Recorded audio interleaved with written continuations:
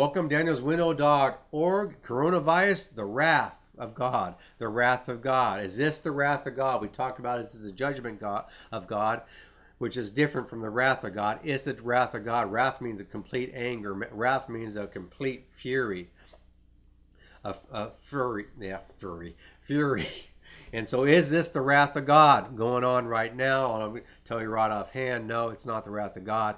But let's talk about it. Revelation 6:15 through 17. This is the King James Version. It says, "And the kings of the earth, and the great men, and rich men, and chief captains, and the mighty men, and every bondman, and every free man hid themselves in the dens and the rocks of the mountains, and said to the mountains and the rocks, Fall on us, hide us from the face of him that sitteth on the throne, and from the wrath of the Lamb, for the great day of his wrath is come, and who shall be able to stand?"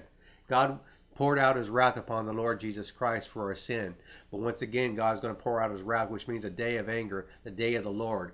God is not, God does have emotions. He does get emotional, but he's not led by his emotions, like we are too often. God does have a day where he brings justice. God does have a day where he lets his anger go, but it's not on emotions. It's based on justice.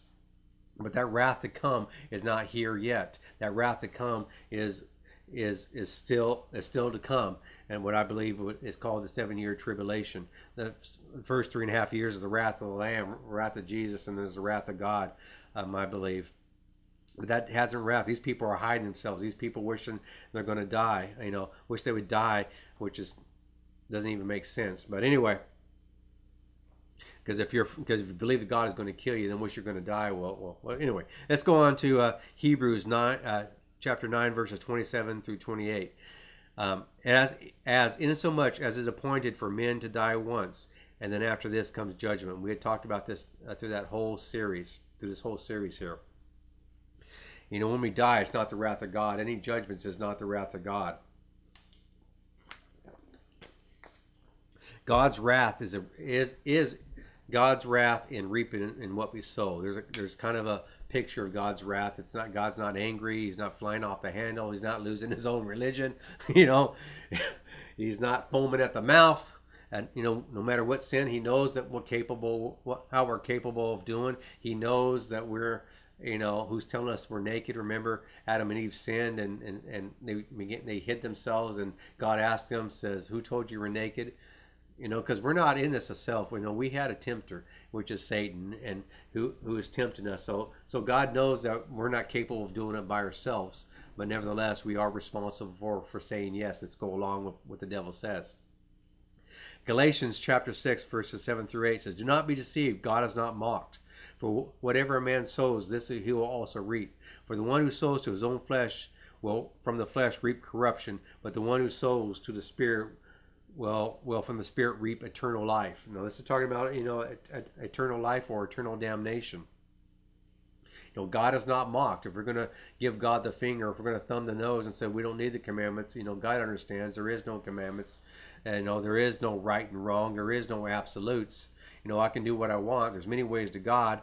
God says God is not mocked. You're going to face the fury of God, and the wrath of God is a place called hell. And if you go to hell, you're going to face the wrath of God, and you don't want to do that for eternity, where it says the worm does not die, which means there is no, annihilation. There is no end to that imprisonment. And God didn't create hell for people; He created hell for, angels, to keep them bound up forever, because God doesn't end a spirit's life. God has to separate. God does a lot of separation. So God has to separate those who want to bring corruption into his kingdom. And if we as people want to side with the devil, then God has to, because we are spirits too, whether be born again or not. If you're born again, you have a new spirit in Christ Jesus. If you're not born again, you still have a spirit, but it's not in Christ Jesus. It's just separated from God. And so hell is a place where God has to keep the angels and all his cohorts and all the people who choose to go with him to no longer to bring deception and deceive and to kill, steal, and destroy God's people. Because God is not necessarily sending you to hell because to punish you for a specific sin like we do. We send people to prison to pay for the sin. Well, you can't pay for your sin, in hell. There's no amount of time that you can spend, to pay for hell, because you're not going to hell just for the sin that you committed, but because that's who you are. You know, if you know what some people like to say, once an alcoholic or an alcoholic, and you can put any word in there you want. Once a thief, always a thief. Once a whatever. But that's true when people no longer want to repent, when they become their behavior, when they become who they are, and they don't care. Then you're put into hell because that is who you are, and so and that's because who you are. You'll never get better. You'll never change. You'll never be transformed in the image and likeness of Jesus Christ. And so that you have to be put away from the kingdom of God forever and ever because you refuse to change. It says a person who does not change does not fear God. But those who fear God, who fear the commandments of Moses, who fear the commandments of prophet, began looking for a Savior. And those who are looking for a Savior humble themselves because we're looking for a Savior. We know we can't save ourselves, and God gives grace to the humble, and God gives grace to us. We receive Jesus Christ. We become a new creation in Christ Jesus.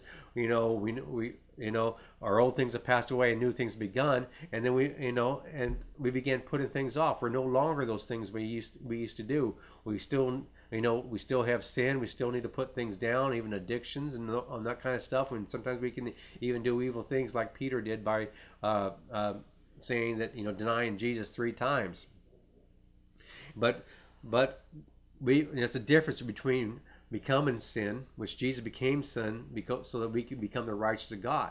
But people in hell became sin. That became their identity. That's who they wanted to be. I don't want to be the sin that I have repented of. I don't want to be the sin of this world. I want my identity to be in Christ. And thank God, by the glory of God, that my identity is in Christ. I'm a new creation in Christ Jesus, and so are you, who have thrown yourself upon the rock of Jesus Christ and cried out that you need a Savior. And by faith, by grace through faith, you have received new life.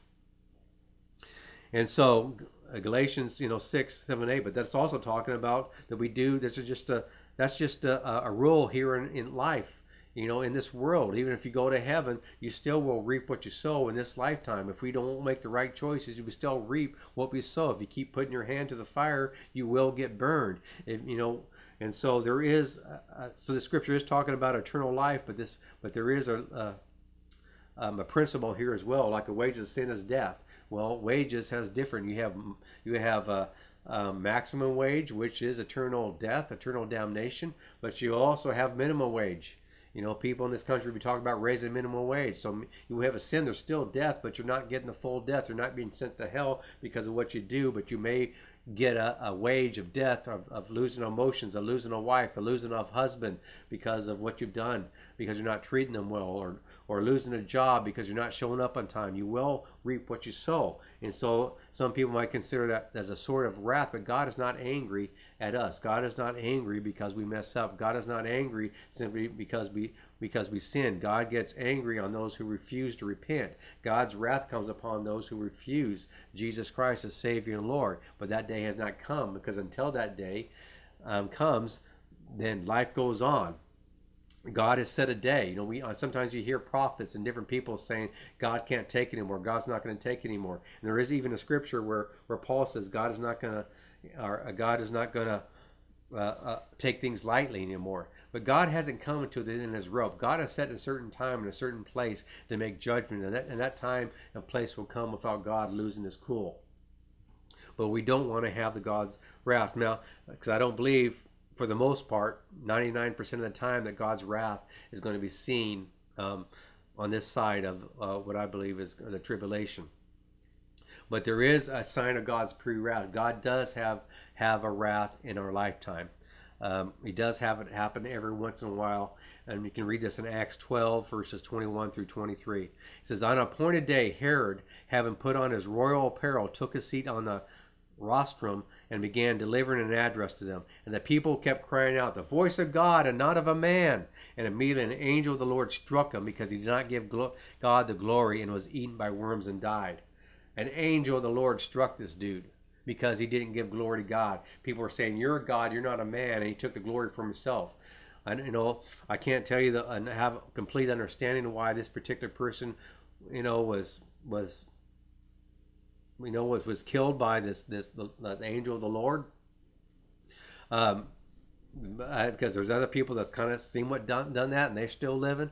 But man, this was the wrath of God. I mean, every man is given once to live, then die. But sometimes God, Well, it may choose that you die earlier and then you really wanted to. And this is where an angel of the Lord. This wasn't Satan. This wasn't the devil, right? This wasn't the devil like we read in Job where the devil made somebody sick or the devil comes to kill, steal, and destroy. This was God sending an angel of the Lord that struck him down, okay? So I don't want you to be afraid of these things. We don't want to be afraid of God. We want to have the fear of the Lord, but we don't want to be afraid. We want to have a reverence and awe of the Lord. We want to know of his great power and honor him. But this isn't the only place. This is the only place where what I call God's pre-wrath is shown. We also find in Acts chapter 5, verses 1 through 11. I'm not going to read it, but it's about two real estate people, kind of. Ananias and Sapphira. People were selling land because Jesus gave this prophecy that Jerusalem would be ransacked, or that not even any stone would be even left on top of another in Jerusalem, which did happen in 70 A.D. And so Jesus gave this prophecy, and the disciples remembered it, and they kept telling the people in there. And so there came a time where the Christian church had to leave Jerusalem because they knew this prophecy was about to take place. And so people were selling their land and to get some of the poor people, and the people couldn't afford to move out of there. And we find out from Josephus, who was a historian back during that time, that he said there wasn't any Christians in Jerusalem when it was ransacked. So people were selling whatever they needed to get everybody out. Well, Ananias and Sapphira wanted kind of the glory of this. They had some extra land too, and so they decided, hey, we're going to sell some land and give some money to the church. And so they told Peter and told the church are going to do that. The problem with that is when they sold the land, they didn't bring all the money. They had told Peter and they told the church that they're going to bring all the money, but besides they decided to keep some back. Not real estate investment type thing going on there. But they come in, and Ananias was the first person and gave the money, and Peter says, is this all the money? And Ananias said, yeah. And Peter's going, are you sure? Are you positive? Because you're not lying to flesh. You're lying to the Spirit of God. And Ananias, was saying, oh yeah. And it says the Holy Spirit struck him, or not to the Holy Spirit, but it says the life left him. So God pulled back his life, and Ananias dropped and was dead as can be. And the Sapphira came into the church, and a few hours later, I guess it was after they had buried, Ananias, and Sapphira came in, and Peter asked Sapphira the same thing. Did your husband really sell this land for this amount of money? She said yes. And they said, "Are you sure?" Because death is right out the door. She said yes. She followed through with her lie. She believed her own lie. That's the problem. If you want to be confident around people and you're going to be a liar, you have to believe your own lies, which leads to death. And Sapphira, boom, life was taken for her, and she dropped. That's kind of like the pre-wrath. That was just boom. That wasn't Satan killing her. That was life taken from her. And I did talk about Luke 11:45 through 51 is where Jesus is talking about 70 A.D. when there wasn't going to be a stone left upon a stone in Jerusalem. And ever since then, we've had cities and nations have fallen on this side of the cross. Even when Jesus was, resurrected and sit at the right hand of the Father, we see throughout the last almost 2,000 years, we've seen cities and nations completely wiped off the planet of the earth, like Pompeii, whatever. They were a very sexual-oriented a city. And a volcano blew up, and there were people that were died in positions I don't even want to talk about because they had given themselves over. They became sin. They became their sexual sin. That's who their identity was, and they didn't care that their identity was that. That's who they wanted to be, and that's what they did. And when you get to that point, there is nothing left. There is, if you refuse to repent, there is nothing left. So that was, I believe, a wrath of God on this side. And you may disagree with me, and okay, I'm fine with that. I have I'm not going to get an argument with anybody. But First Thessalonians chapter 5, verse 1 through 11. How to avoid God's coming wrath. Now, as the times and the epochs, brethren, you have no need of anything to be written to you, for you yourselves know full well that the day of the Lord will come like a thief in the night. While they are saying peace and safety, then destruction will come upon them suddenly like labor pains upon a woman with child, and they will not escape. But you, brethren, are not in darkness, that the day would overcome you like a thief. For you are the sons of the light and sons of day. Hallelujah. We are not of the night, nor of the darkness. Remember, Satan is the god of of this world. This world is full of darkness, and we are in the kingdom of God, which is full of light. We are children of the light. So we are not of the night nor of darkness. So then let us not sleep as others do, but let us be alert and sober. Let us be alert and sober. He's not talking about going out, and quit drinking. We need to, if you're getting drunk, that's a sin. That's a sin too. But the soberness is we can be drunk on anything. We can be drunk on riches. We can be drunk on our job. We can be drunk on about having a better and better life today and not caring about tomorrow. We can be drunk that God is protecting us and screw everybody else. Sorry for that word. And we can be drunk on a lot of things. And he's telling us to be alert and sober, because if we're drunk on whatever we're giving ourselves to, if it's not the Lord Jesus Christ, then we could easily be drunk and not be aware when the thief comes in, or not be aware when the sickness and disease come in. For those who sleep do their sleeping at night, but those who get drunk at night. But since we are of the day, let us be sober, having put on a breastplate of faith and love as a helmet, and the hope of salvation. For God has not destined us for wrath, but for obtaining salvation through our Lord Jesus Christ, who died for us, so that whether we are awake or asleep, we live together with him. Therefore, encourage one another and build up one another, just as you are also doing. So you want to avoid the wrath of God?